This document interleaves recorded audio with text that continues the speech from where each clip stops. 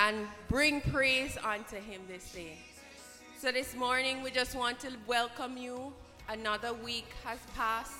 Thank God that we're healthy, that we're wealthy, that we are of sound mind. We just want to welcome those who are far away. Remember that you're never alone. God will never leave or forsake you. So this morning, we just want to come into your presence, Lord, and we just want to give you thanks.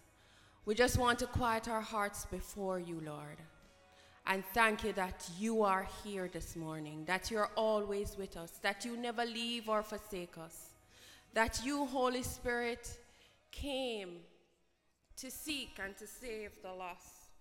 Father God, we pray, Almighty God, that your love, Lord God, would be shed abroad in our hearts by your Holy Spirit.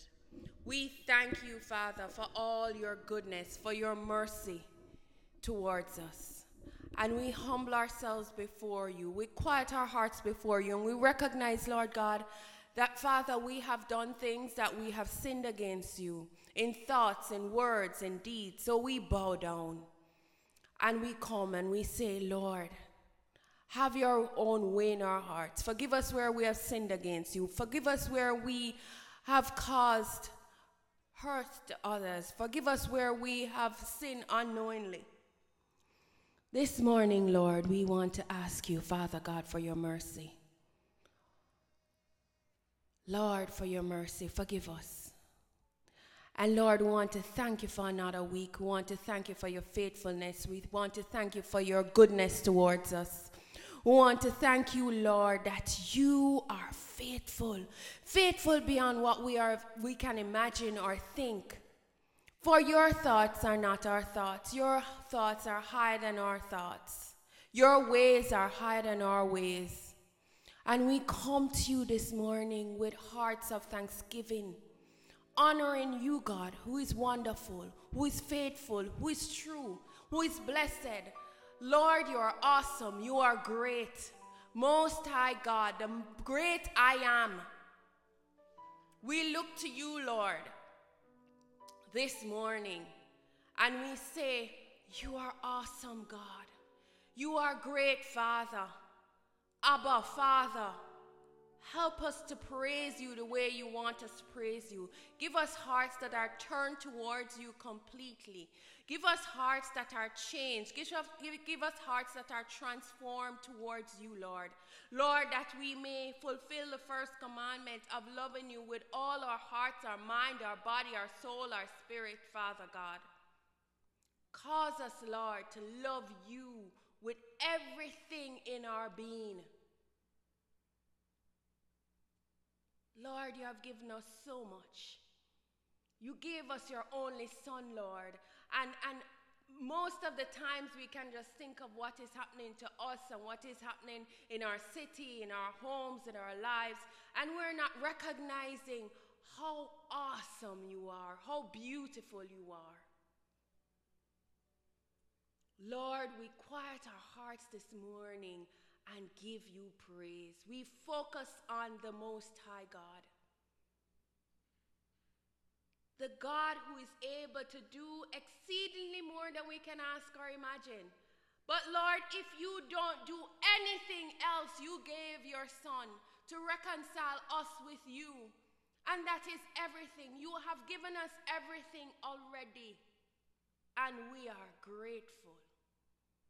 We are grateful that we are alive today, that we are of sound mind, that we have circumstances and situations that could have drove us mad, could have drove us into despair. But because we have hope in you, because we trust you, we know, Lord God, that you are able to do more than we can ask or imagine, Lord, because we put your trust in you. There is no bill, there's no credit card, there's no situation, there's no disease, Lord God, that you cannot cure. There is nothing, Lord God, that you are not able to move. You are the God of the impossible. And on that basis, Lord, we lie before you bare, recognizing that you, oh God, are worthy of everything we have to give. everything in our being. Lord, we have made you small in our eyes. We have made our problems so big, so wide. But you're a big God. You're an awesome God. Lord, you existed before creation of time. Lord, you saw everything long before we saw it. And so, Father God, with grateful hearts, we come into this sanctuary to give you praise this morning, to give you praise, to honor you. Lord, we set the atmosphere in this place and we choose, Father God. Let your warring angels be across this room even now, that as we praise, Lord God, our praise will be lifted up unto you, and it will be a sweet-smelling sacrifice unto you, Lord. This day, Lord God, we are in the house of the Lord to give you praise, to honor you, Lord, with all that we have. In Jesus' name, amen.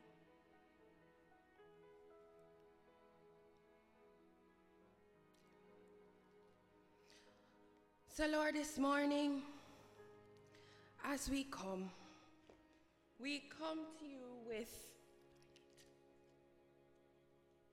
our hearts turned completely towards you. We focus on you, Lord. We bless your name. We bless your name for your loving kindness. We bless your name for your peace. We bless your name for your generosity towards us. We bless you, Lord. Only you alone, O God, are worthy to give praise. Only you alone, O Lord, are worthy to be honored. Only you, O Lord, are worthy.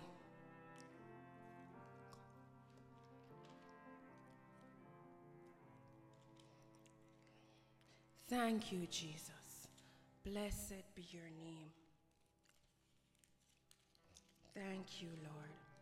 So this morning we want to read a word from Chronicles, 1 Chronicles 16, and it's verse 23 on to 31. It says, "Sing to the Lord, all the earth. Proclaim the good news of his salvation from day to day. Declare his glory among the nations, his wonders among all peoples. For the Lord is great and is greatly to be praised. He is also to be feared above all gods, for all gods of the people are idols. But the Lord has made the heavens. Honor and majesty are before him. Strength and gladness are in his place. Give to the Lord, O families of peoples. Give to the Lord glory and strength. Give to the Lord glory due to his name.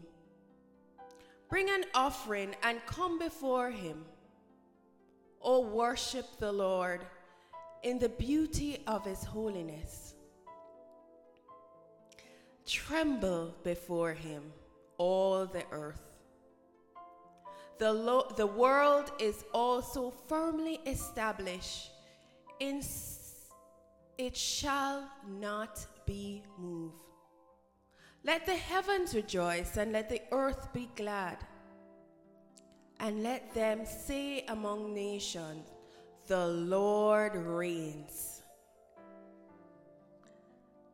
Let them say among nations, the Lord reigns. Here endeth the reading of the word. Let us worship the Lord this morning. We wait for you.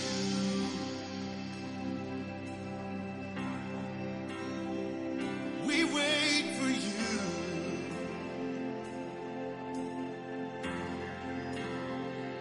We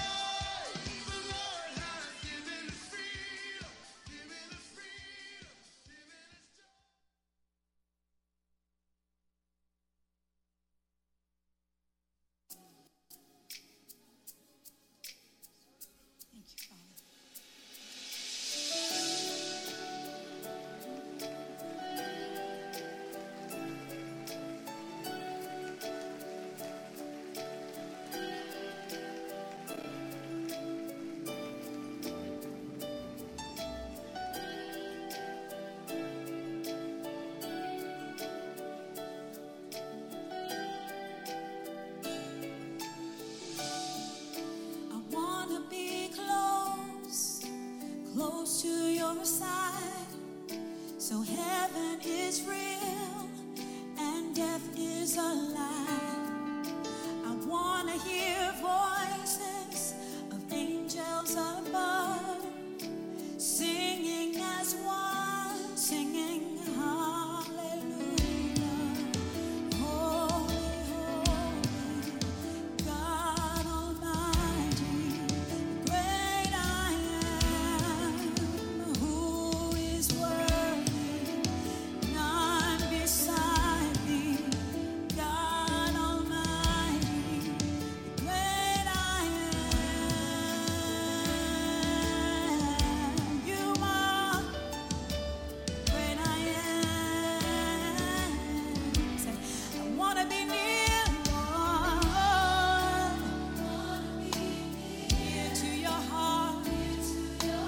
Loving the world. Hating the dark. I want to see dry bones living again. Singing as one. Hear them singing hallelujah.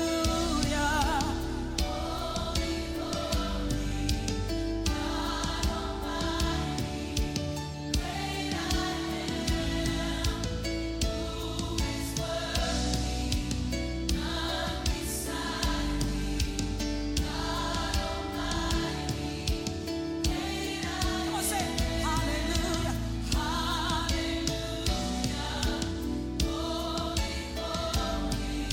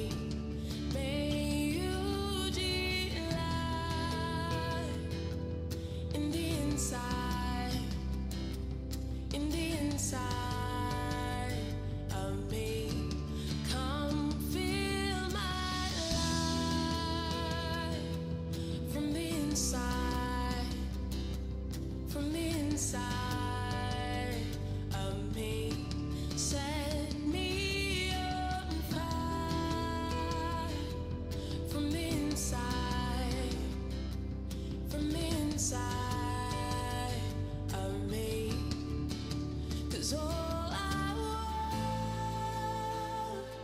is for you to be glorified, for you to be lifted high. All I want is for you to be glorified, for you to be lifted high.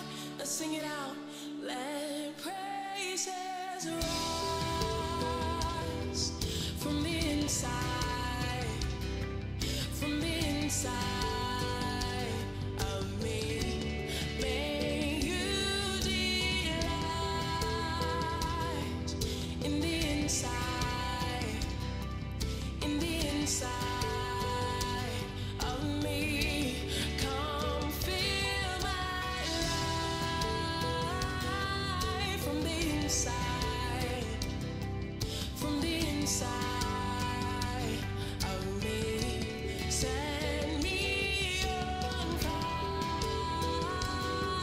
from the inside, from the inside of me. 'Cause all I want is for you to be glorified, for you to be lifted high. All I want is for you to be glorified, for you to be lifted high. All I want is for you to be glorified, for you to be lifted high. All I want is for you to be glorified, for you to be lifted high.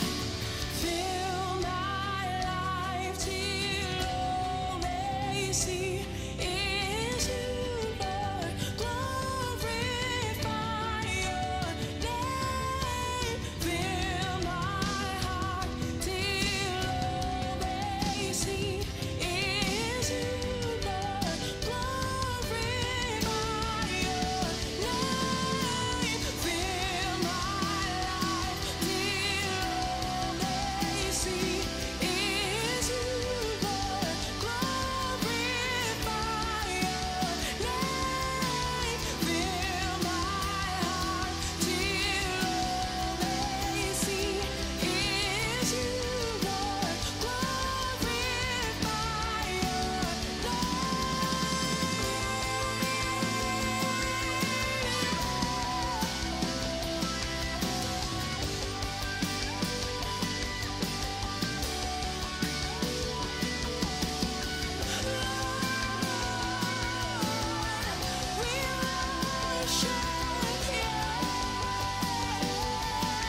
Declare this with me tonight.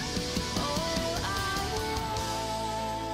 want is for you to be glorified, for you to be lifted high. All I want is for you to be glorified, for you to be lifted high.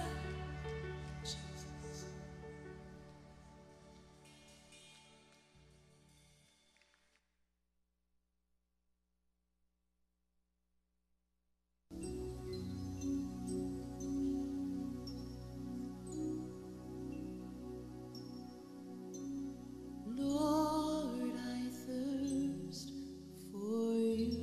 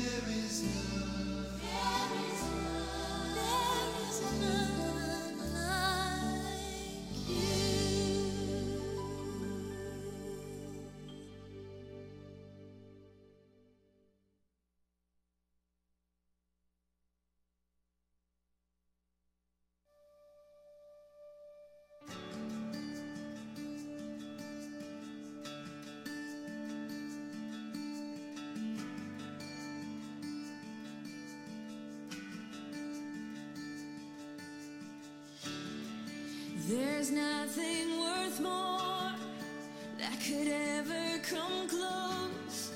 Nothing can compare. You're our living hope. Your presence, Lord.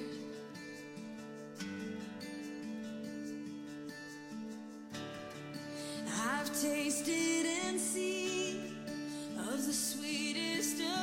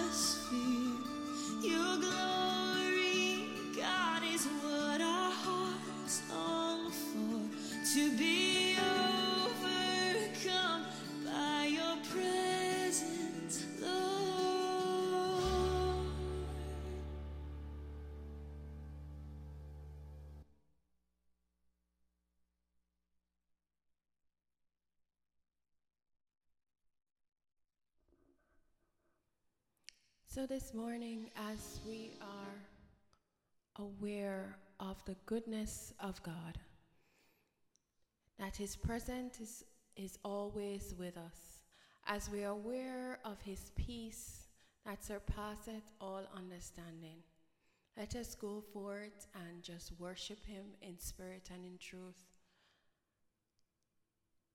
We are aware that You're with us, Lord, and we give You thanks this morning. We give You thanks for Your loving kindness, for all that You have done for us, that our eyes will be focused on Your goodness, on Your grace towards us, that we will remember the goodness of God, the awesomeness of God, and the peace of God this week. In Jesus' name, amen. Let us get ready to give our tithes and offering. It's just a reminder, in Malachi 3, it says that we're to bring our tithes and our offering unto the Lord, into the storehouse. So let us quiet our hearts, and it is a form of worship. It's not just giving, but it is also a form of worship unto the Lord. So let us continue to worship the Lord in giving our tithes and our offering. It's the only place in the Bible that the Lord has said unto us, test me. Test me. Imagine the Most High God telling us to test Him. So let us now give, and it will come back to you, pressed down, shaken together, and running over. For those who are online and you are being blessed by the service every week, our PayPal account is newhorizonmin@gmail.com. And if you wish to call in for prayer, our number is 469-333-0397. So let us begin to give.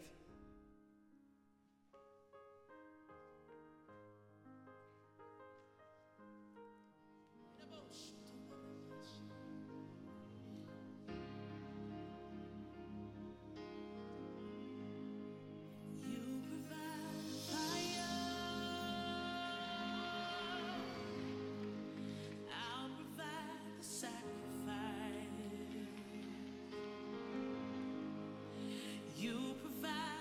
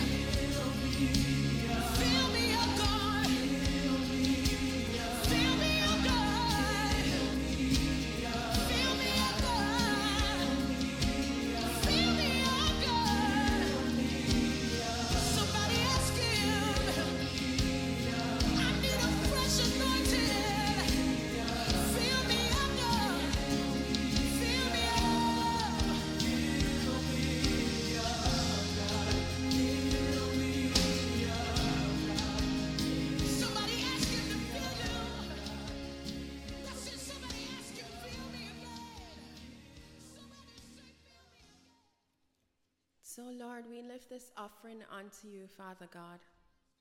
Indeed, Lord God, we are honoring you with our monies, with the first fruits of our increase, Lord. And we pray, Almighty God, that this offering will be blessed for your glory. Lord, it will be for the furtherance of your kingdom, Lord, that you, Father God, you are faithful, Lord. So whatever you have promised in the word, that you will rebuke the conker worm, the palmer worm, and every worm that exists that would choose to try and steal our monies, Father God, that you will rebuke them all. You said, test you.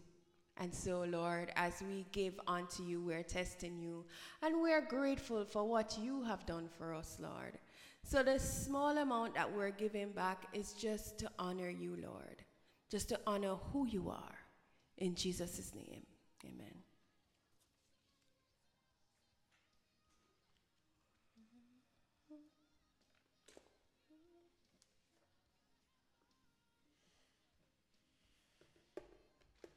Good morning, good morning, good morning. Thanks be to God. Let us pray.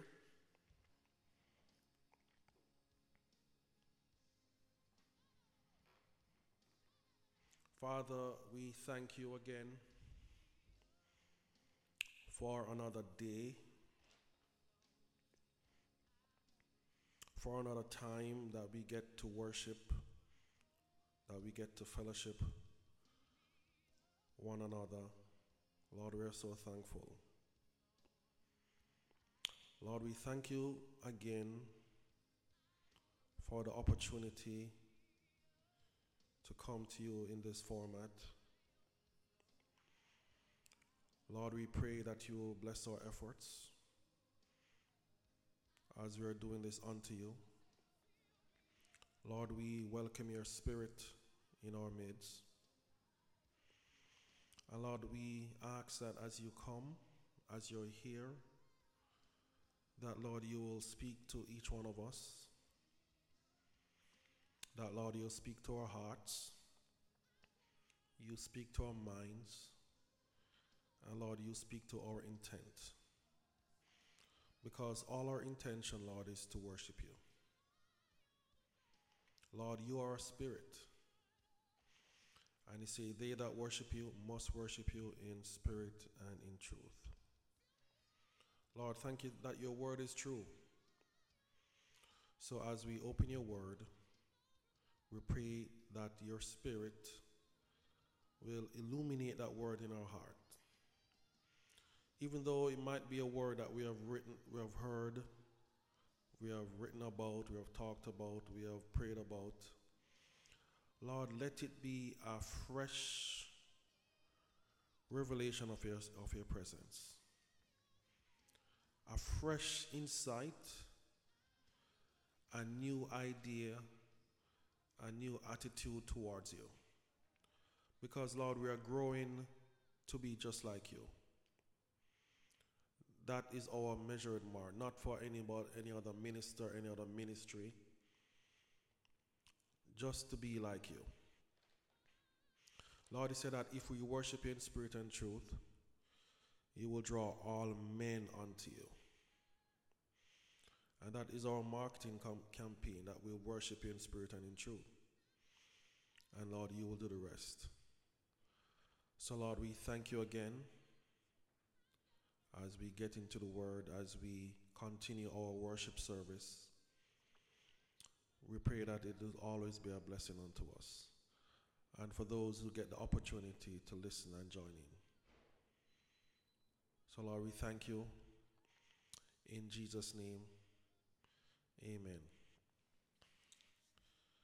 All right, good afternoon, everybody. Thank you for joining us at New Life Horizon. We are so grateful for those who are able to join us online, and for those who will be able to get the broadcast. We are so thankful. So the talk for today is about prayer and about understanding his will. There is a story that somebody told me that really blessed me, and it was similar to a story that I had. There was a conference, and there was this renowned speaker that came to the conference.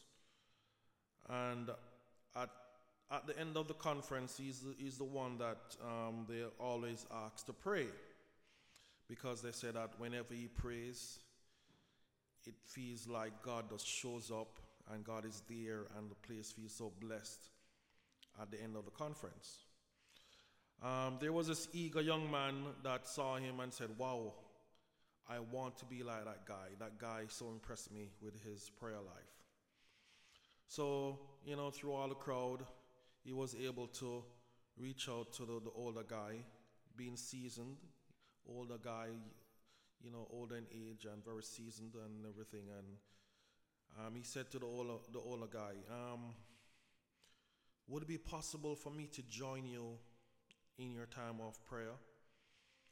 And he said, sure, but just to let you know, I start out very early and I'm always on time. And he said, what time is that? It's 5 a.m. in the morning. And the young man so eager said, yes, sir, I'll be there. So give me your address and I'll be there. So the next day, he woke up early, very eager to be with the guy to pray. He went over to his house and saw that the house was still in darkness. So he said, this must be the wrong address because there is no light in the house. I guess I must have made a mistake, but let me go ahead and knock the door just to make sure, since I'm here already. So he knocked the door, and then the older gentleman answered and invited him in. The room was empty. There was a lamp to one side and a Bible. And when he noticed the floor, there were 2 grooves in the floor. And he kind of gulped and said, why is the floor like that? And the older gentleman noticed that he was looking on the floor, said, oh, that's where I always pray. That's the spot I always pray in. And the guy was in his mind, oh my God, I can't pray like that. That must be years of prayer. So the older gentleman said, okay, let us begin. And he went and knelt beside him on the floor. But to the younger guy's surprise, the older gentleman did not make a sound. He was kind of confused because he said, we are here to pray. Why is the guy not making any sound? That was kind of weird. So 20 minutes passed by, 30 minutes. I think it went on to 45 minutes as the story goes. But the young man could not contain himself anymore, started to pray. And he prayed the best prayer that he could pray. He prayed all the words that he knew. He prayed about every family member. He prayed about the dog, the cat, everything that his eyes could see, anything that he could remember. But when he looked up, it was only 10 minutes that went by. And he was like, oh my God, I prayed the best thing in only 10 minutes. So he then was silent. But now 2 hours passed. And the older gentleman did not say a word. And he was still kind of confused, but he said, all right. So then the younger guy remembered some more things to pray about. And he started to pray and pray and pray and pray.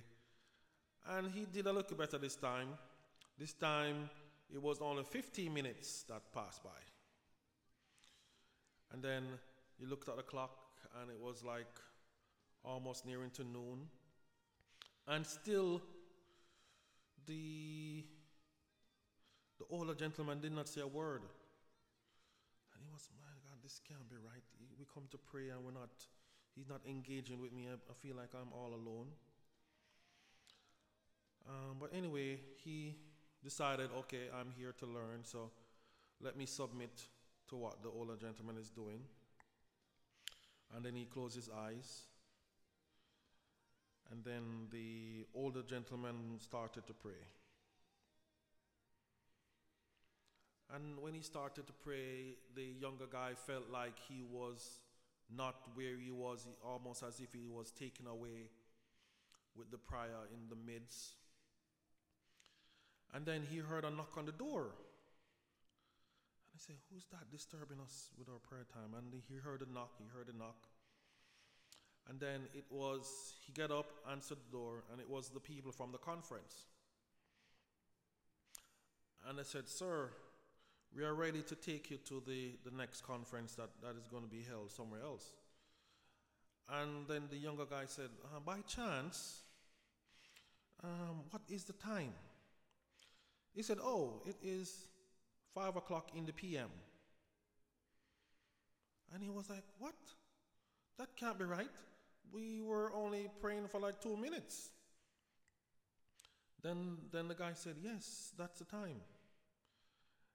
And then the older gentleman got up and said, son, what we must understand in prayer is that we are supposed to do more listening than talking. And if the church can understand that, we'll be more effective in our prayers. Because not only will we be wasting time praying things that we're not supposed to pray about, but we understand what the Lord's will is in this time of prayer. And then the young man left feeling so encouraged, and then he was able to share that experience with others. Okay. The scripture that I'll be sharing from is Psalm 23. And this is from the NIV. And could we stand in reading the Lord's word?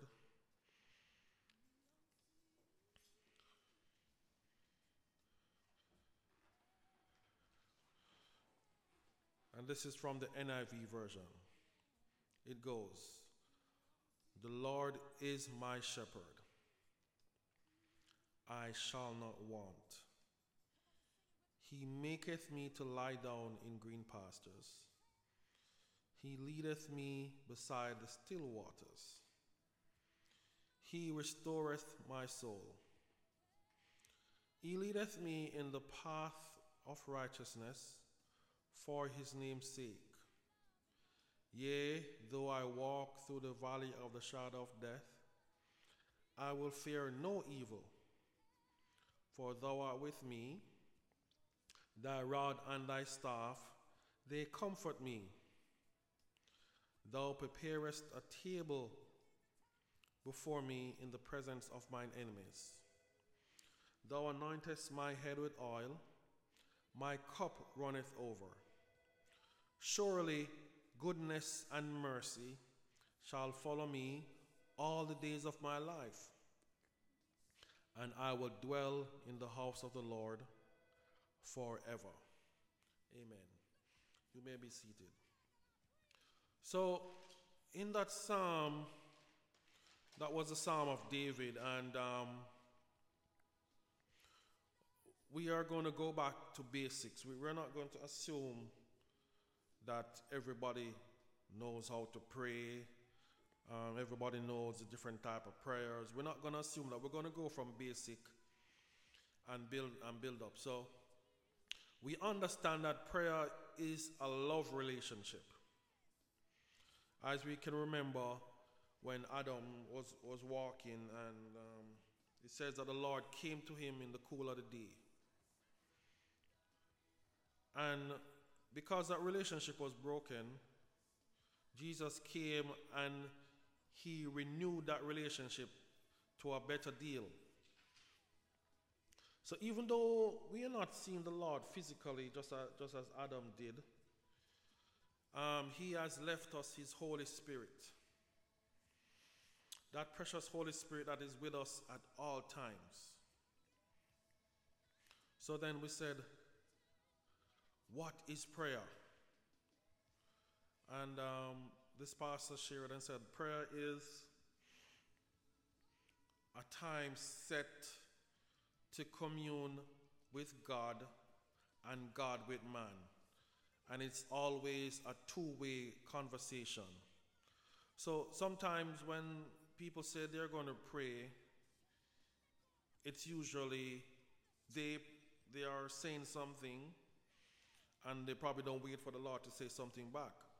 Because as we could understand, even with the prophets and even with David, it was a constant communication. The prayer life with those guys were not one time. As the scripture says, we pray all different kind of prayers. So they were always in constant communication with God. And then we said, why should we pray? Because sometimes we say that the Lord is going to do what he's going to do anyway. So why, if I pray, why would that change anything? And the answer is, we pray to understand God's will.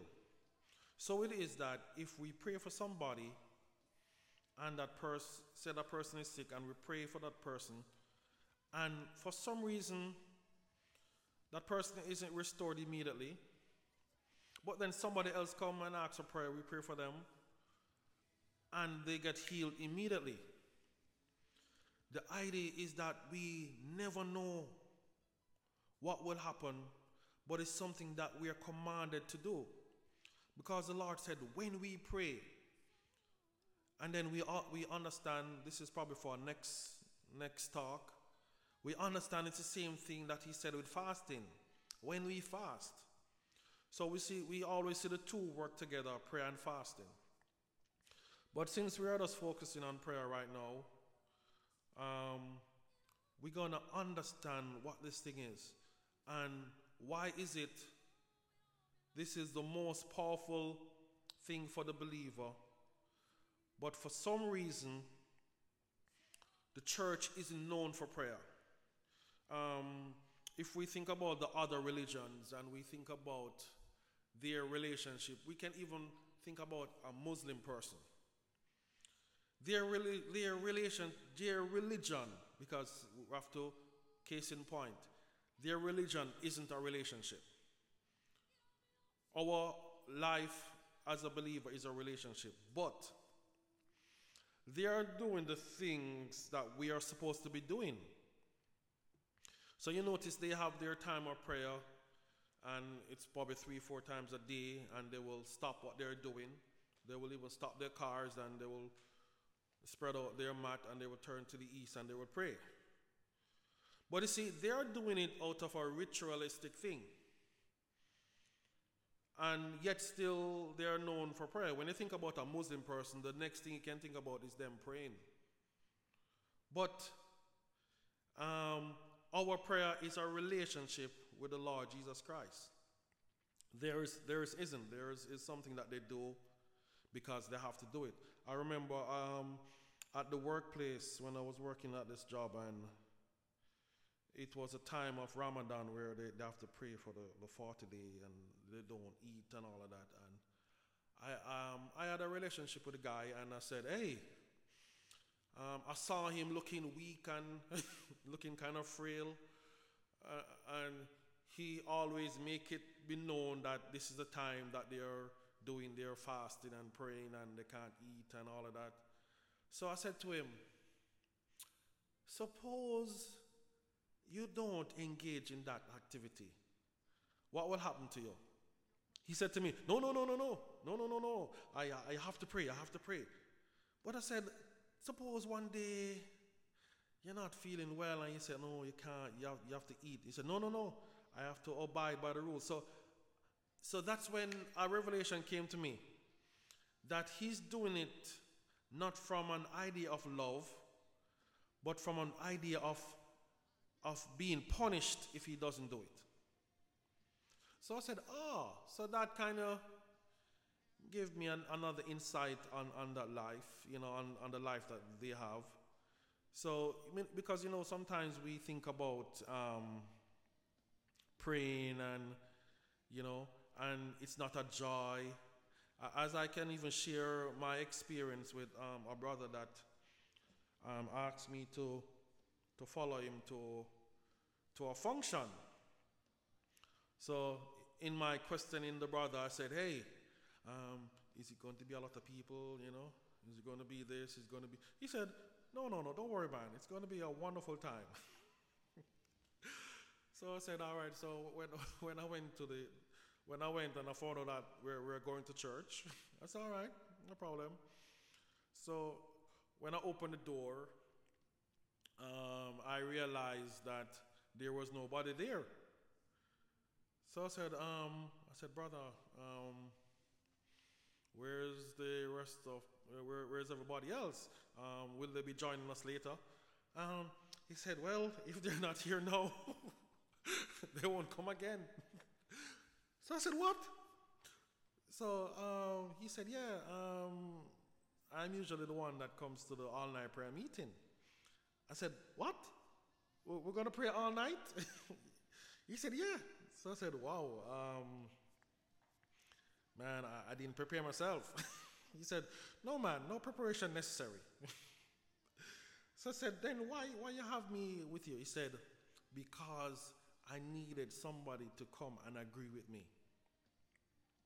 So it is that we understand in prayer that sometimes we need the prayer of agreement. We need somebody to come alongside, you know, because we say where 2 or 3 are gathered, the Lord is in our midst.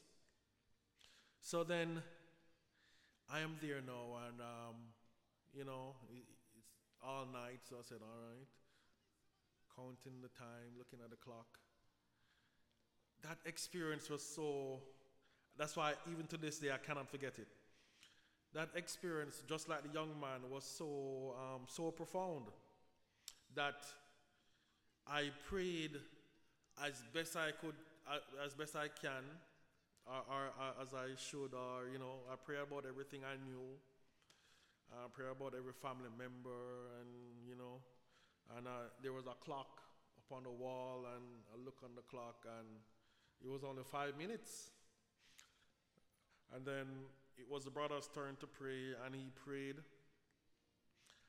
And the prayer was so eloquent. You actually felt the atmosphere changing around us. You felt that there was somebody else with us in our midst. And then I realized, wow, this guy has a very awesome prayer thing going on, you know. And it actually made me felt at the time like less of a believer. So that is one of the myths and the lies in the church, that people believe that others are supposed to pray while others stay on the standby. Why they are super Christians and regular Christians, and that is not so. That's the lie from the pit of hell. Everybody can pray. Everybody have access to the Holy of Holies. Then I said to the brother, brother, tell me how you did this thing. He said, no, just like everything, it's a step. It's a progression. He said he struggled like that the same way. He didn't understand what he was saying. He felt like his words hit the roof and come back down. He felt like it didn't access anywhere. He left feeling discouraged. So with the church, there was another event. This is another scenario. There was another event. We had like on a Friday night, we had like a praise and worship thing where everybody came out. It was one of the most attended function that the church put together outside a Sunday morning. Well attended. Everybody couldn't wait for the praise and worship thing, you know. And the bands came, and all the worship leaders came, and the worship was high. And the brother came to me and said, Brother Kirk, look at this.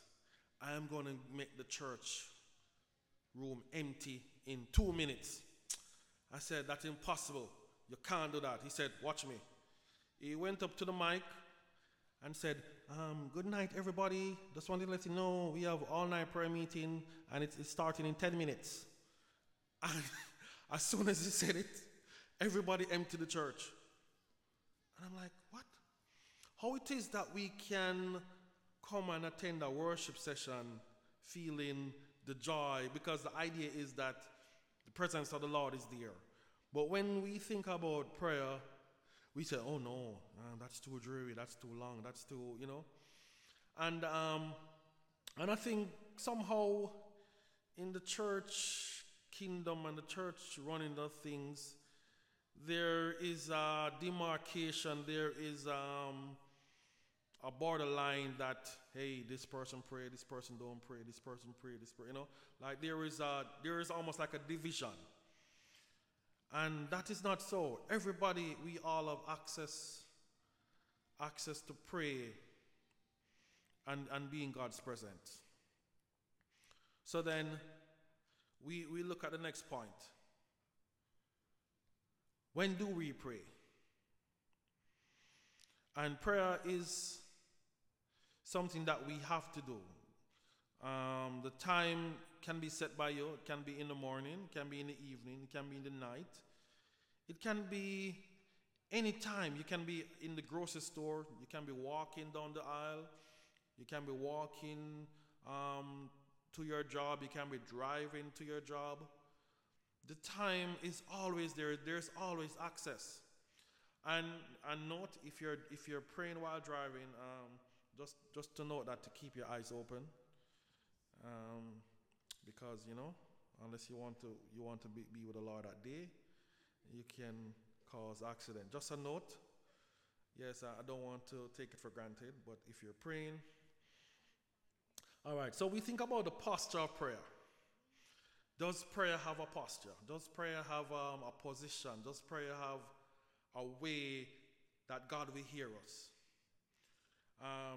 This guy was praying with his family, and he said, okay, come, let us kneel around the bed.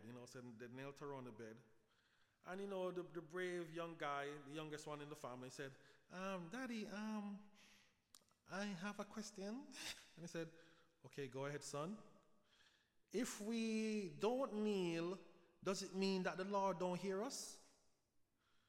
And he said, wow, I never thought about that, son. So he said, why do we kneel?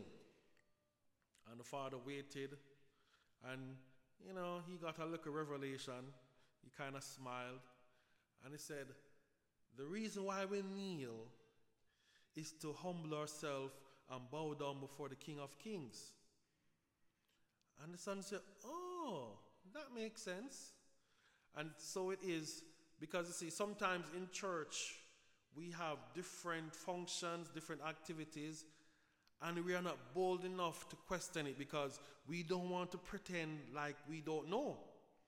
So if we come and we see everybody kneeling, we're going to kneel because we don't want to be left out.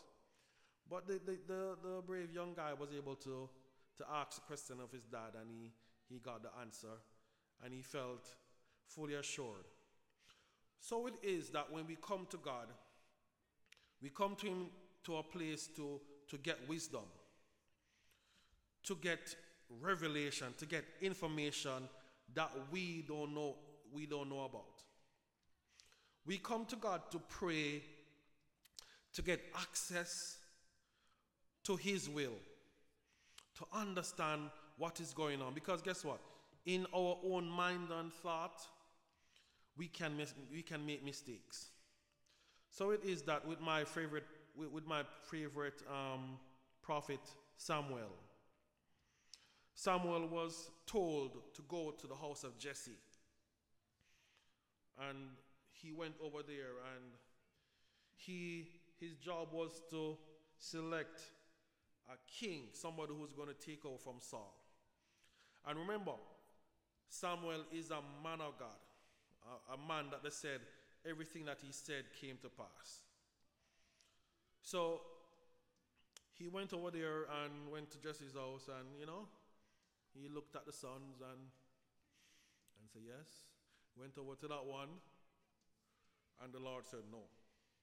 Okay, all right, all right. Went over to the next one, and the Lord said, no.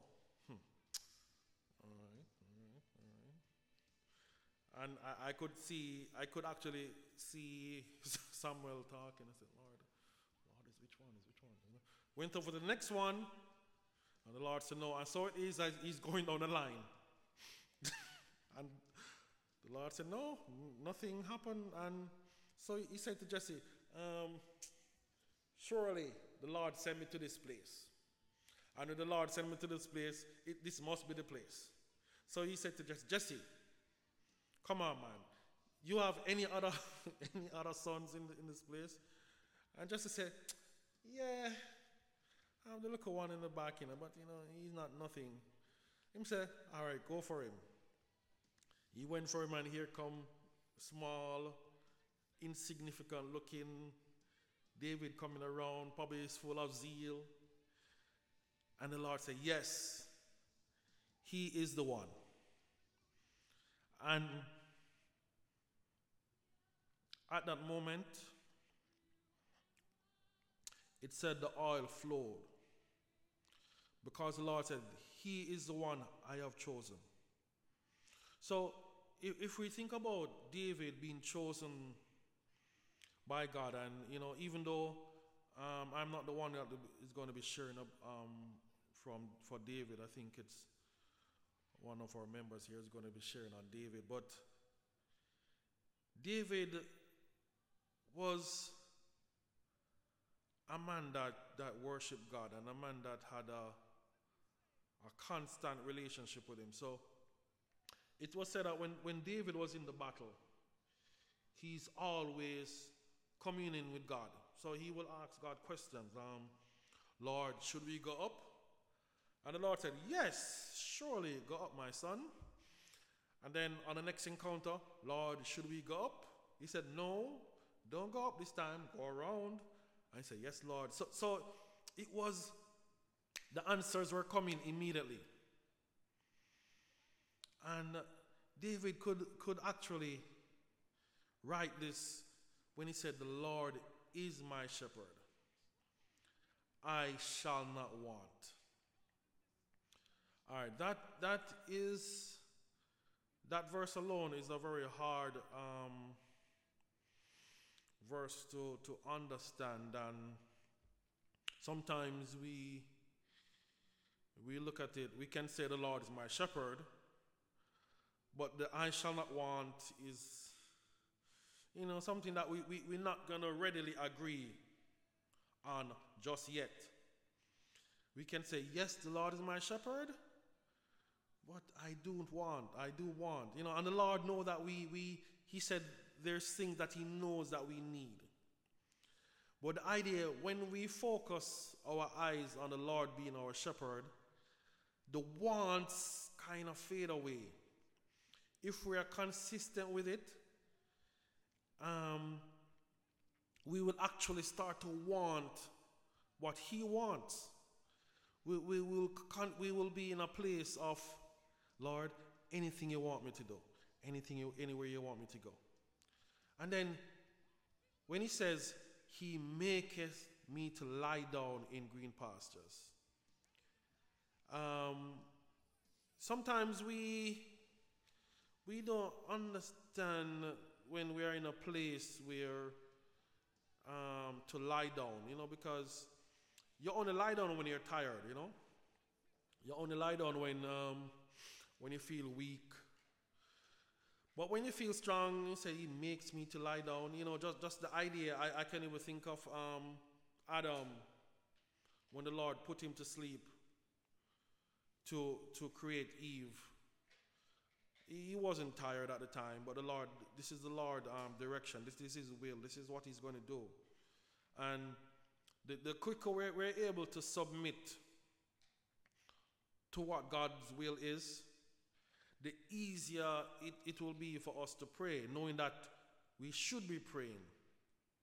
And if we're started out the year, we probably started out the year looking at exercise, looking at diet restrictions, because I remember I got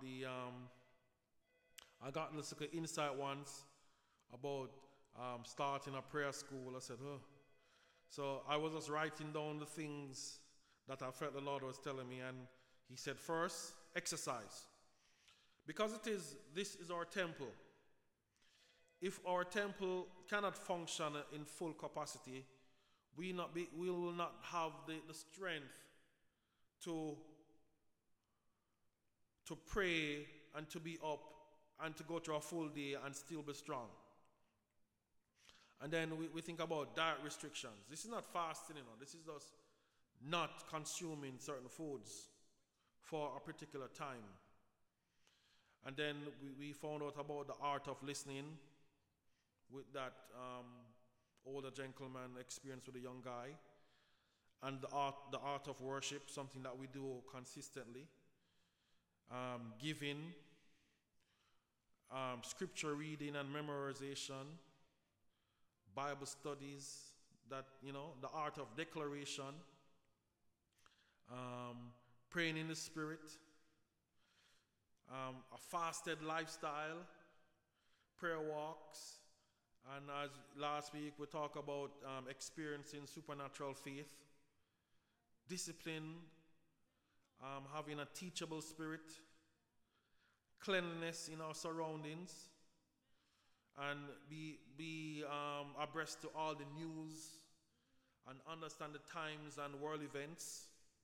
So those are some of the things that the Lord shared with me about what the items that we're supposed to be active in prayer. So we said, what is prayer? We said why we pray. We understand how do we pray. And I remember the disciples had the same thing. They went over to the Lord and they said, Lord, teach us to pray. And that is when the Lord's Prayer was introduced to the disciples. And they were at a point of saying, yes, thank you, Lord, for teaching us how to pray. Because everything is not like we have a format, but we have like a blueprint. There is something that it's not scripted, but it's an idea. So even as David said, the Lord is my shepherd, he's acknowledging God being everything to him. So, there are times when our soul feels low, when our soul feels weak. And David said in verse 3, he restores my soul. Our soul is something that can be troubled when our spirit is high. And sometimes we can come off this high mountaintop experience, and then for some reason something gets our spirits low, our soul low, and so the Lord said he's the one that he will restore my soul. And he says, he leadeth me in the path of righteousness for his name's sake. So we realize anything that we do right is not because of us, it's for his name's sake, it's because we are representing him. We are a representation of God in the world. And if we have the opportunity to be around non-believers, they must see something that is different. So a guy went out with some friends, and they were getting ready to share the meal, and the meal came. And the guy bowed his head, and started to pray. And then, one of his unbelieving friends said, hey, why do you do that? Because sometimes when somebody asks a question, it's like they really don't know. And sometimes, somebody might tell them to this is how we're supposed to bless the meal and thing, but they don't know. He said to the guy, why do you pray?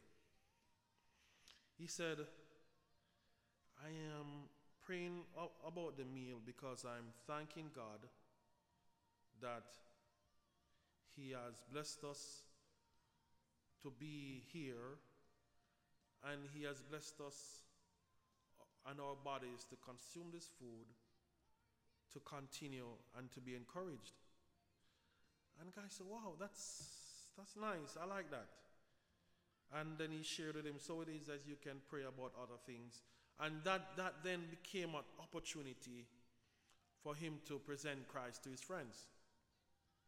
But he was bold enough to do it openly and not hiding and not, although there are moments that the Lord said, go in your prayer closet, close the door, and whatever you pray in secret, I will open the reward. And just like we can think about Daniel, when Daniel was praying on the rooftop, the door was open and he was praying and not hiding. Even when the king said that anybody worshiping or praying to any other god except him will be punished. So it is that we know about the idea of prayer partners, when you come together and pray. So Daniel went to the guys and tell the guys about what is going to happen. The king said all the magicians, all the prophets at the time will be murdered if they don't tell him what the dream was and give him the full acknowledgement of the dream. Daniel said to the guys, come, let us seek God on this behalf. And let us see what the Lord will tell us. And so it is that they went and they prayed. And then, not immediately, in some passing of time, the Lord gave Daniel the interpretation. Not only the interpretation, he was able to tell him what the dream was. But it was weird that Daniel came to the guys and said, let us come together and pray about this matter. But then the Lord chose to give Daniel the revelation of the dream. But it is so profound that probably without the guys, he probably wouldn't get the revelation by himself. So he came and he was able to present to the king what the dream was, and everything was explained so effortlessly. And we also saw them before when the food was being shared that they decided not to partake of that meal, because I said they want to present their bodies to God this way, not to engorge in that kind of meal and an encounter. So we talk about what is prayer. We talk about why we pray. How do we pray? How often should we pray? Where do we pray? So we have to understand prayer is one of the least talked about discipline in the Bible, and this is something that I think we as believers have to recapture, because every other religion is known for something that they are doing well, but everything works together. So we know that prayer, faith, giving, blessing, worship, everything come together. So the Lord said we have to be doing all of these things as a starting point, as a practice, as something that we have to revisit and not shrink back, because guess what? There are persons that we have to pray to get in the kingdom, because guess what? If we don't pray, if we don't seek the Lord, we are going to be in a place of wondering, not understanding what His will is, not understanding that we have the opportunity to come to him. And as it says in Hebrews 11:6, and without faith it is impossible to please God. Because anyone who comes to him must believe that he exists and that he rewards those who earnestly seek him. So we see there is a benefit for praying and seeking God. There is a reward. There is an empowerment. And as we can see all of the prophets, all of the men and women of God who prayed, who came to a point to, there were some that even changed God's heart in a situation. I remember David when he had a sick child and he prayed unto God. He prayed. And the child died, and everybody was afraid to tell him, because they said, wow, if he was praying like that before the child died, hearing the child death is going to somehow discourage him or hurt him. But they came and said, King, sir, the child died.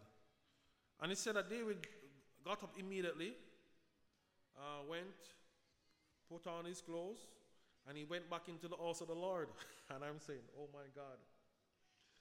That is a learning experience right there. That is something that, because you see, if we're praying about a situation and it doesn't change, David somehow did not even hold it against God.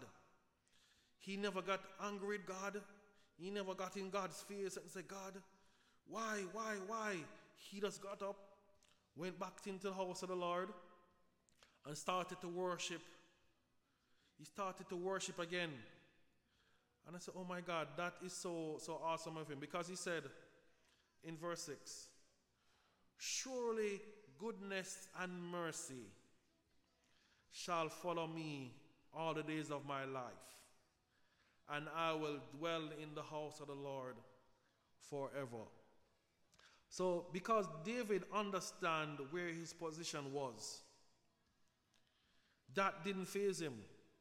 The idea of the Lord not changing his stance because he told him that the child is going to die. And he was saying, perhaps some way I could probably change the Lord's heart in this. And the Lord said no. But he tried, and he gave it his all, and it was not so. And so it is that he got up. It didn't say, and David got up next week and crawled to the house of the Lord, and he, oh Lord. No, he said he got up immediately, showered, put on fresh clothes, eat some food, put on the music, and start worship. I said, wow. That is something so profound, that he could switch into that place. Because I think David remembered when he was a shepherd and how the relationship that he had. Because he said in verse 5, the Lord prepareth a table before me in the presence of my enemies. And look what's the next statement that he made. Thou anointest my head with oil, and my cup overflows. So David probably remembered that when Samuel came, he was not even in the presence of his brothers. And he's saying that the Lord chose me out of all his brothers. I mean, everybody know about the firstborn. In any family, the firstborn is the one that will be chosen. And I think David was like 10th or 11th in the line. So no way in all possibility for him to be chosen, because the first brother had to reign, died. The next brother reigned, died, and so go before he become king. But the Lord said, no, I have found favor with David. So, can we picture David before being king? Can we close our eyes and picture David walking and being a shepherd, it was one of the lowest job you could do at the time. It'll be somebody who was like a janitor or something. He is doing it, serving the Lord, and the Lord noticed that he was consistent with it. He was consistently seeking God, because that is what prayer is. Prayer is seeking God and talking to God at all times. I could assume, being a shepherd, there's not much to do, and I could assume that the days were very long, because as the Lord is coming back, you notice the days moving like this. Soon as you wake up, as soon as you lay down, it's like time to get up to go to work. And say, with all this busyness that we have now, with all the distractions, with all the technologies and all of that, how can we pray? How can we set time? Because it's not like we're sitting down not doing anything. We have all of these things going back. So we understand the idea of solitude. That is another discipline of being quiet, of setting aside time to hear, not only to speak, but to hear what the Lord is saying to us. I can tell you there are many answers that will come. And if you can even remember this, that somehow they talk about the shower revelation. Somehow when somebody's bathing or in the shower, that is when they get a lot of information, a lot of revelation. Because it's a place of being silent, a place of being quiet. Some persons sing in the shower. But for some reason, if you're quiet in the shower, your thoughts become so clear. It's like you get this aha moment. I was praying about this thing for so long, and just like that, the revelation came. Can't you guys attest to that? It happened so we realize that it is because we are in this place of solitude. I remember this well-known teacher. We at a conference, and she gave us a challenge. She said, go to your room, listen, and come back and tell me what the Lord says. So what? We can't do that.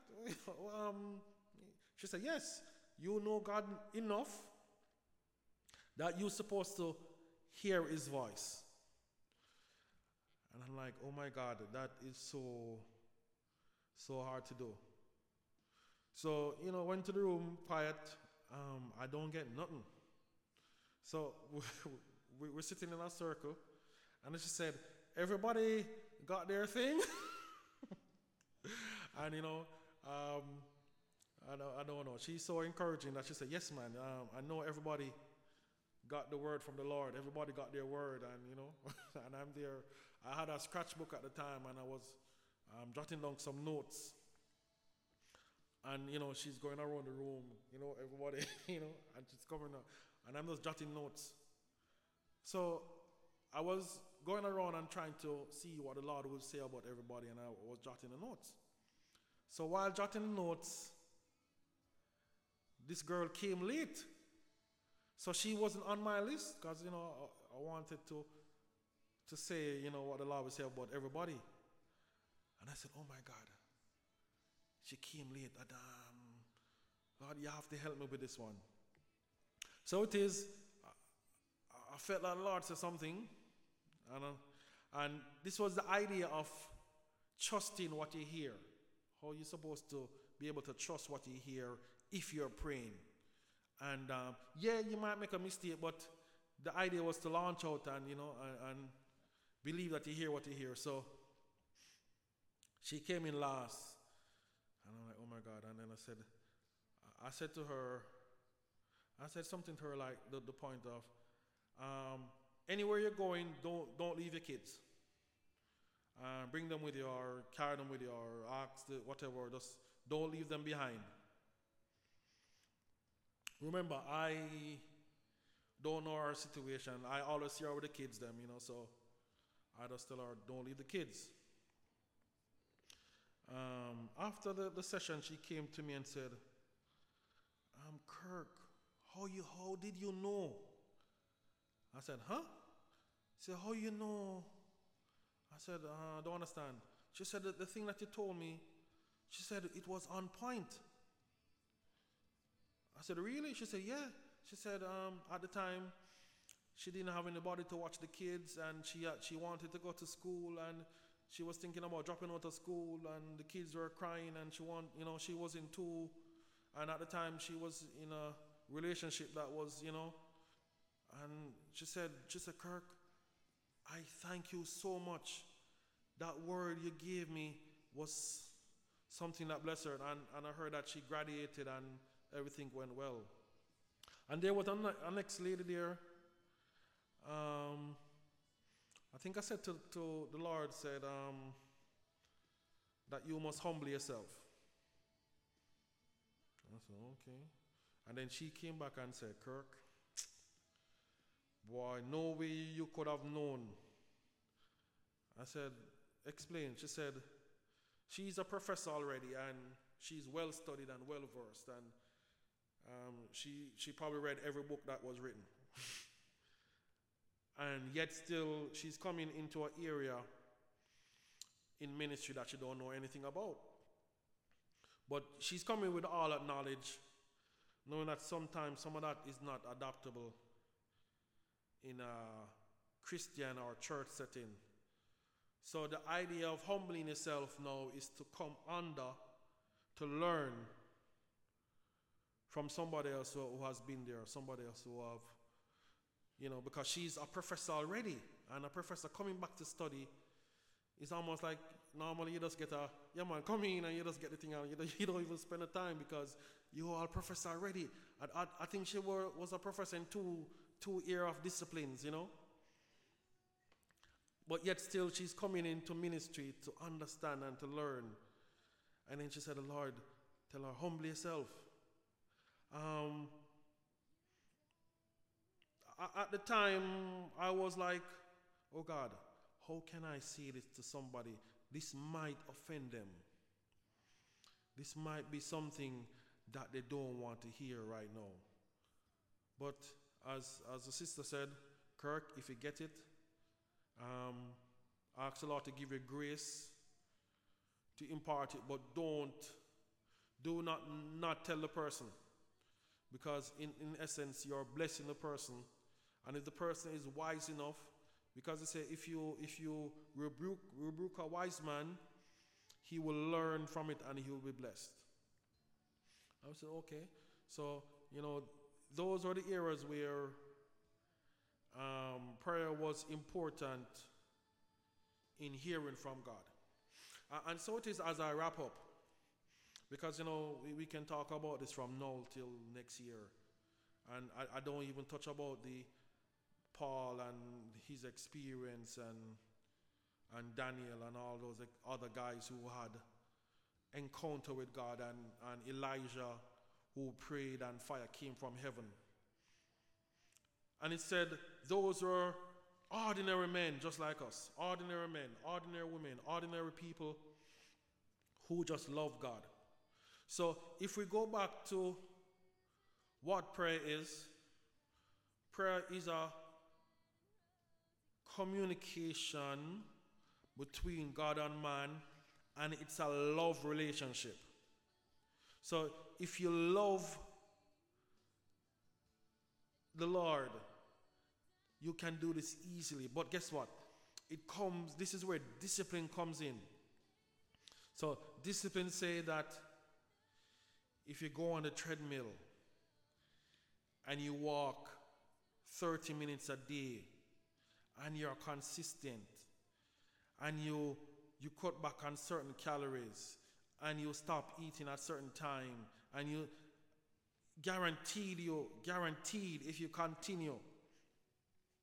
Not only you'll be stronger and stronger, your confidence will build. And so prayer have this way of building confidence. What's the name of that young lady again? Was it Esther? When she had to go to the king? All right. In order to go to the king actually have to beckon you to come. So she going to the king, she was at a point to know that she could have lose her life because the king said, no, you see, you can't just walk up to the king like that. You can't just come to the king. But she had an issue where she needed help. And as we think about the lady, me and this brother at work was sharing the story about the lady that came to the evil king who did not fear God. But she had a concern that she need to be dealt with. And I said to the guy at work, I think that lady probably might be a Jamaican, because a Jamaican older lady, she have to get her things sorted out, and she go to the king every day. But remember now, this is that evil king that they said didn't fear God, and worse, didn't care about man. But this lady went to the king every day. Until the king said, oh my God, is she again? She weird on the king. All right. Remember now, that's an evil king. Didn't fear God. Didn't have no concern to do about man. So how it is should we approach God who is our Father? God who is such a good God. God who, he said, he delights in the prosperity of his people. God who feed the multitude. God who touched the lady who touched him with the issue of blood. The same God that we come to. We know that there should be an exuberance, a willing heart, a heart to understand that, hey, this is a God that loved me first.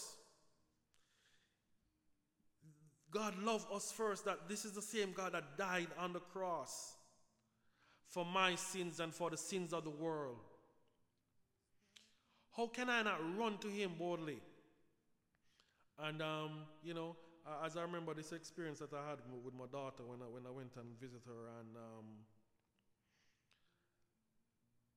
it's like when we're at the store, anything that she picked out, I said, yeah, man, we purchase it.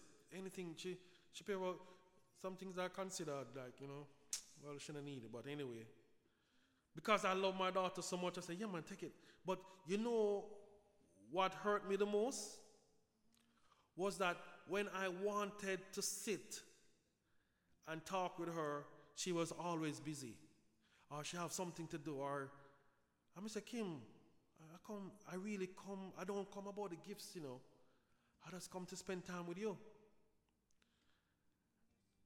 And at the time, she didn't understand. She said, well, Daddy comes and I forget everything I can, But anyway, I felt hurt. And I said, Kim, I can't believe it that I just want to spend time with you.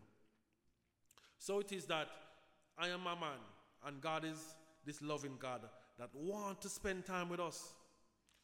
So that is the prayer thing that he came. He wanted to spend time with man. That even when Adam sinned, he came looking for Adam. Adam, where are you? Adam, he's looking for Adam because guess what? It was a time that they meet in the cool of the day. So when God come and say, wait, what Adam there? Adam, where are you? Adam in the back hiding, knowing what he did was wrong, but still the Lord was coming for him. So it is that, whenever we fall or whenever we fall short, the Lord still is there waiting for us to come. All we have to do is come and confess and get rid of that and then come in again and the communion start, And the relationship is rebuilt and will continue because we are in the world where we have a lot of challenges. We have things that are going to come against us. And this is a muscle in which we have to build corporately and personally. And when we think about the pleasures of the world, it is there. Excuse me. And the Lord wants us to experience all of that. But we have to put things in the proper place. We have to know that spending time with God is a privilege in which we have where others don't have it right now. Meeting in this corporate setting, other places and countries can't experience that. I heard, if you watch the news, you hear of churches being burnt down, and not only burnt down, they're actually killing the Christians wherever they meet. So, they have to be underground meeting at different places. They can't have a church building. They have to go to like a coffee shop and them sit down together. And they can't have a Bible, so, they have to memorize scripture. So you see, scripture memorization is so unique. We don't have that challenge as such. And I can bet you, as we remember the talk about faith and the stretching out the muscle, I can bet you if any persecution came on us that way, we will be stronger for it. If the government decided today, the 13th of January, that no church supposed to gather anywhere, anytime, no kind of church, I can bet you that we will be stronger for it. So as we wrap up, we are so thankful again for this opportunity, Lord, and thank you that you gave us your word. Thank you that you cause us to come into a place to agree and to learn from you and to enter into this love relationship. Because, Lord, you first love us. You died for us. You cause us to be faithful towards you. So, Lord, we ask you for your help. We ask you for your Holy Spirit that will come, rest, and abide with us. So, Lord, we ask you that you will, the things that in us that don't bear fruit, as what John 15 says, we ask that you will cut and you will prune it so that we can be fruitful members of the body of Christ. In whatever area you call us to, even if we don't know, we ask you that you give us an idea how to help, how to assist, how to be a better neighbor, a better friend, a better co-worker. But all of that begins with prayer. And prayer comes with the communication and the communion with you, to hearing your voice, understanding your word, and sharing your love. So, Lord, we thank you. And as we prepare our hearts to get in the time of communion, we ask you, Lord, that your word again will be upon our hearts. So, Lord, thank you. So we pray that you will get your hearts ready. And for those who are listening online, we pray that you will also participate with us as we get in the time of communion with you and with God. Thank you, Kirk. Kirk spoke to us this morning about prayer and what prayer is, and he made mention that prayer allows us to have access with God. He actually says prayer gives us access to God to pray. And one of the things that he said that I've been thinking about more and more, that prayer is not only about me telling God my problems and telling him about the thing that I want to tell him about, but it's about listening. It's about hearing him. We get an opportunity to know God's will as we pray. So as we pray and he speaks, we understand what he's doing. We get a chance for him to reveal to us the thoughts that he has concerning the things we are praying, and even things that we have not even prayed about. We get a chance to be in his presence. Prayer allows us to come in agreement with others. And he mentioned about praying with others and praying for others. We get an opportunity to pray with our family members. We get an opportunity to pray with friends. We get an opportunity to pray with our spouses. And if you are not praying, we're going to encourage you today to start praying. We know for the beginning of the year, there are many disciplines persons are trying to develop, or habits they are trying to create. And we are imploring you that prayer is one that you should consider to start. We start a 40-day prayer challenge tomorrow evening at 9 p.m. EST time and 8 p.m. CST time. And we're asking for those who want to join us. Our number is 469-333-0397. 469-333-0397. Call and we'll give you the information of if you're interested in joining us on this 40-day challenge. We want to come and to know God. We want this year to be a year where we are not so concerned about the things around us, but we are more concerned about God, our relationship with God. We do everything all the time according to what we want to do for our own benefits. And we're saying to God this time, God, we want to spend 40 days at the beginning of the year to know you more. We want to spend 40 days to hear your will and to be in your presence, to develop that intimacy with you. We want to spend the time, 40 days this year, committing to being with you and developing that intimacy. As Kirk said, it's a love relationship that we have with God in prayer. And so this morning I am mindful that there are some amongst us and those who are listening who may not have had that relationship or that intimacy with God. And we're inviting you this morning to come and to know him. We're asking you to come this morning and to fellowship with him so that you can pray as David prayed and said, the Lord is my shepherd. And as Kirk mentioned that to be shepherd, he was saying that, God, you are my everything. You are the one who leads me, even to the desire that I will no longer desire. Because he said, I will not want. And Kirk mentioned that it is difficult to fathom what David could have meant when he said, I would not want. And from his understanding, Kirk mentioned that for David to say, I shall not want, it meant that everything that God desires for me to have, I will have. And his desires and his wants will become what God desires for him to have.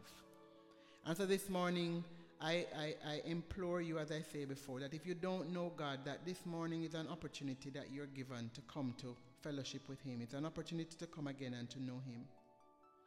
It's an opportunity that if you have not taken before, that you're given an opportunity again. As he mentioned, there are some this morning, we are mindful, that does not have the freedom that you and I have to worship. There are some this morning are in basements hiding, memorizing scriptures and repeating them only from memory because they do not have the legacy or the luxury of walking with a Bible as we do. And there are some this morning who have not yet surrendered and do not understand what it means to be the Lord, for the Lord to be their shepherd. And some have walked away because of disappointments. But this morning we're giving an opportunity because we're going to be sharing the communion, the Lord's Supper together this morning. And we would love for you to partake with us. And so, Father, I pray for those this morning who don't know you, who have never made that step of accepting you as Lord. I pray, Father God, that for some, Lord, they grew up in situations or in families or in cultures that you were not regarded. There was no understanding of what God is. There are some who grew up, Father God, not even understanding the concept of God or the importance of God because they did things their way. And they felt, Father God, it is about their strength and about what they could do. But this morning, God, we pray for your people. We pray for those around the world, those who are listening this morning to as we speak at New Life Horizon.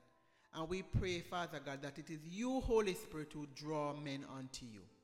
So as we pray, we thank you that you are drawing men and women and boys and girls unto you, that you are revealing yourself to them, and that they will recognize that you are God, and there is in fact a God who is holy and righteous. The God who loves us unconditionally. A God who every single day of our lives is continuing to guide us and want to guide us and to be our leader. And so, Father, I pray that for those who have not accepted you, that today is the day that they will turn to you and ask you to forgive them of their sins. That today will be a day that they will invite you to come and to live in their hearts and to be their Lord and Savior. And that as they pray, God, that you will hear and you will answer. And for those who have walked away, I pray, Father God, that today will be a day that you will nudge, you will tap them on their shoulders, you will tap them, you will reveal yourself to them again and call them back to that place of surrender. Lord, I thank you for those who continue to walk, that today they will be strengthened, that today they will have that desire of developing that intimacy with you through prayer. Not only to speak to you, but to hear you speak. And so as we share in communion, I ask for those who are listening and those who are in my midst, that this is the time that you get to speak to the Lord. Ask him to forgive you for where you have sinned. Ask him to come into your life and to be Lord where you have not invited him before. Asking him to come and to be that good shepherd that David spoke about. The good shepherd that leads you through that path of righteousness for his name's sake. It is God's will for you to be holy and righteous as he is holy and righteous. And so as he calls us this morning, we come. As he bids us to come, as Kirk mentioned about the King Xerxes bidding Esther to come. Come. He said, come as you are. Come broken. Come with your doubts and your unbelief. Come. He's able to work things out. He's able to give you answers. As Kirk said, you pray and you pray and you pray, and all of a sudden one day out of nowhere, and an answer comes to your mind, and you know it is God who just spoke. So I ask you this morning that you just prepare your heart before the Lord. Quiet your hearts and speak to him. Tell him where you are and where you're hearing him calling you, and that you're in need of his strength to run this race. You're in this need of his strength to help you to pray and to be faithful in praying. This is also part of the race that we run. We run it praying. We run it understanding. We run it knowing that we serve the all-sufficient one.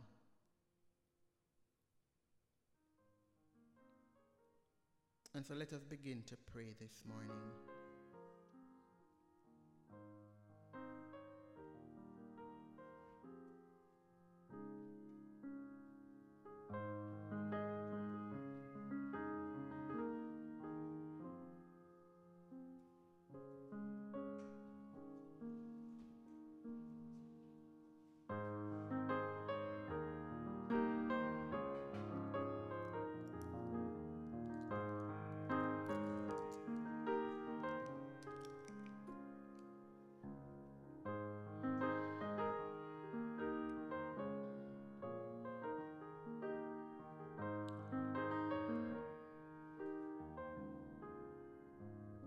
Lord, here we are this morning, coming to you, the shepherd, the good shepherd, the shepherd that laid his life down for his sheep,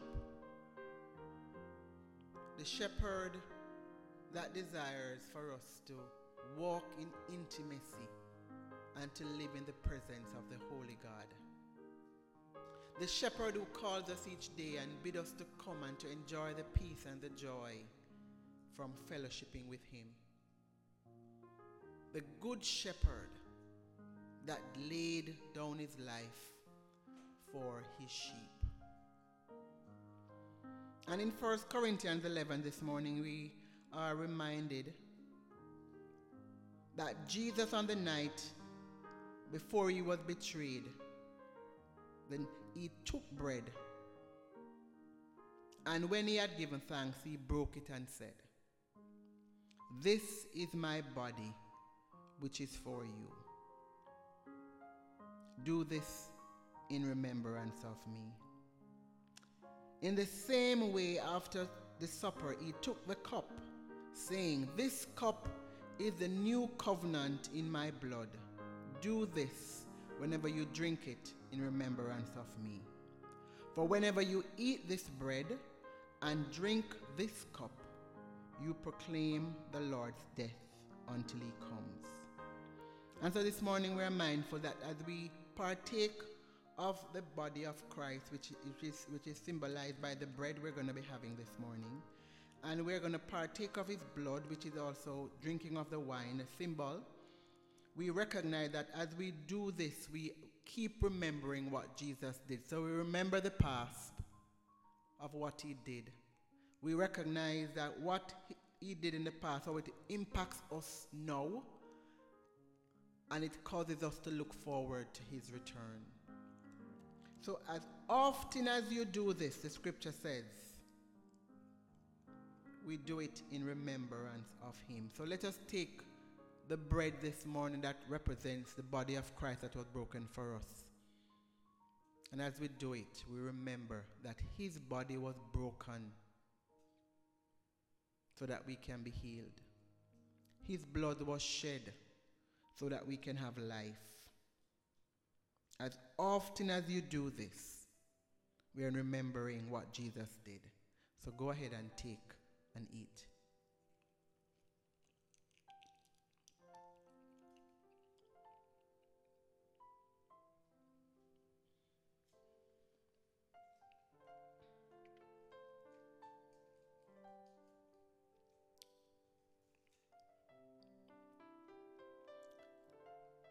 And we're going to be drinking of the wine that represents his blood.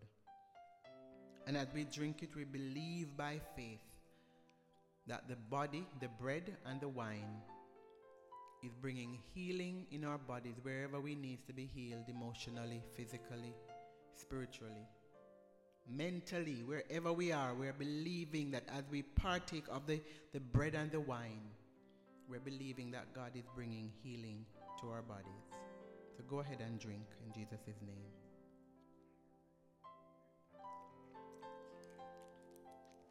And as you finish, just pass your cups to the end.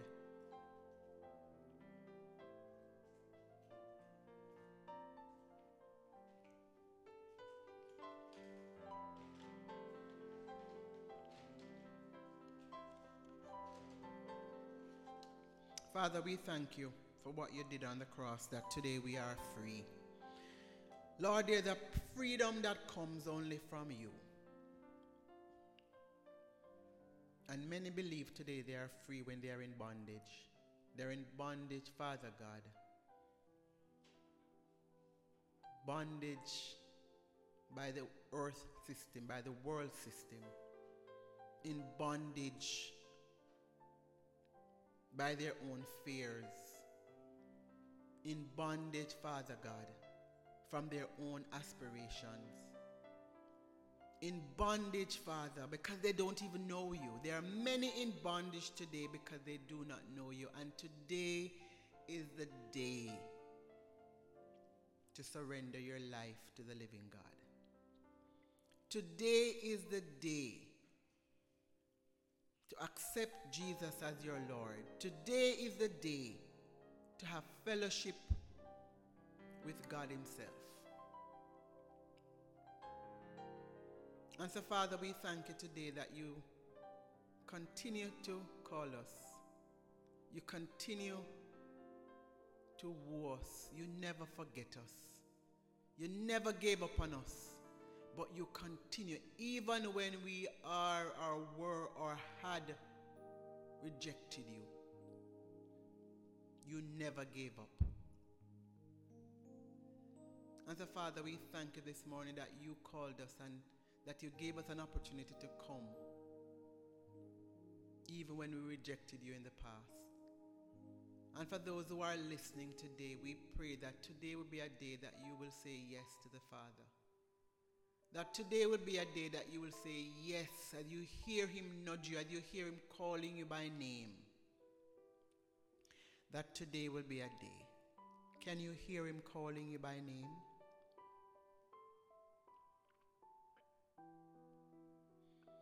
And so today, may the God who gives endurance and encouragement give you a spirit of unity among yourselves as you follow Christ Jesus, so that with one heart and one mouth you may glorify the God and Father of our Lord Jesus Christ. So go today, remembering as you pray that prayer is not only about talking, but it's also listening to God. It's about listening to what God has to say and wants to say to you. So may the fellowship of God, the blessed Holy Spirit, comfort and remain with you for the rest of the week until we meet again. In Jesus' name, be blessed.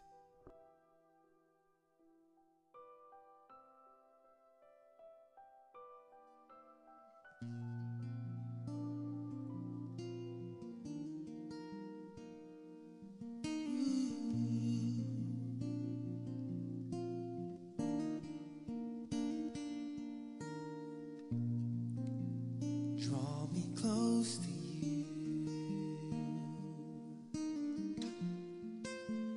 Never let me go. I lay it all down again. Oh, Lord, to hear you say that I'm your friend. You are my desire.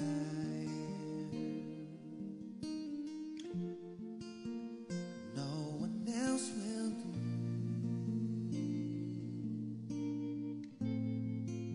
'Cause nothing else can take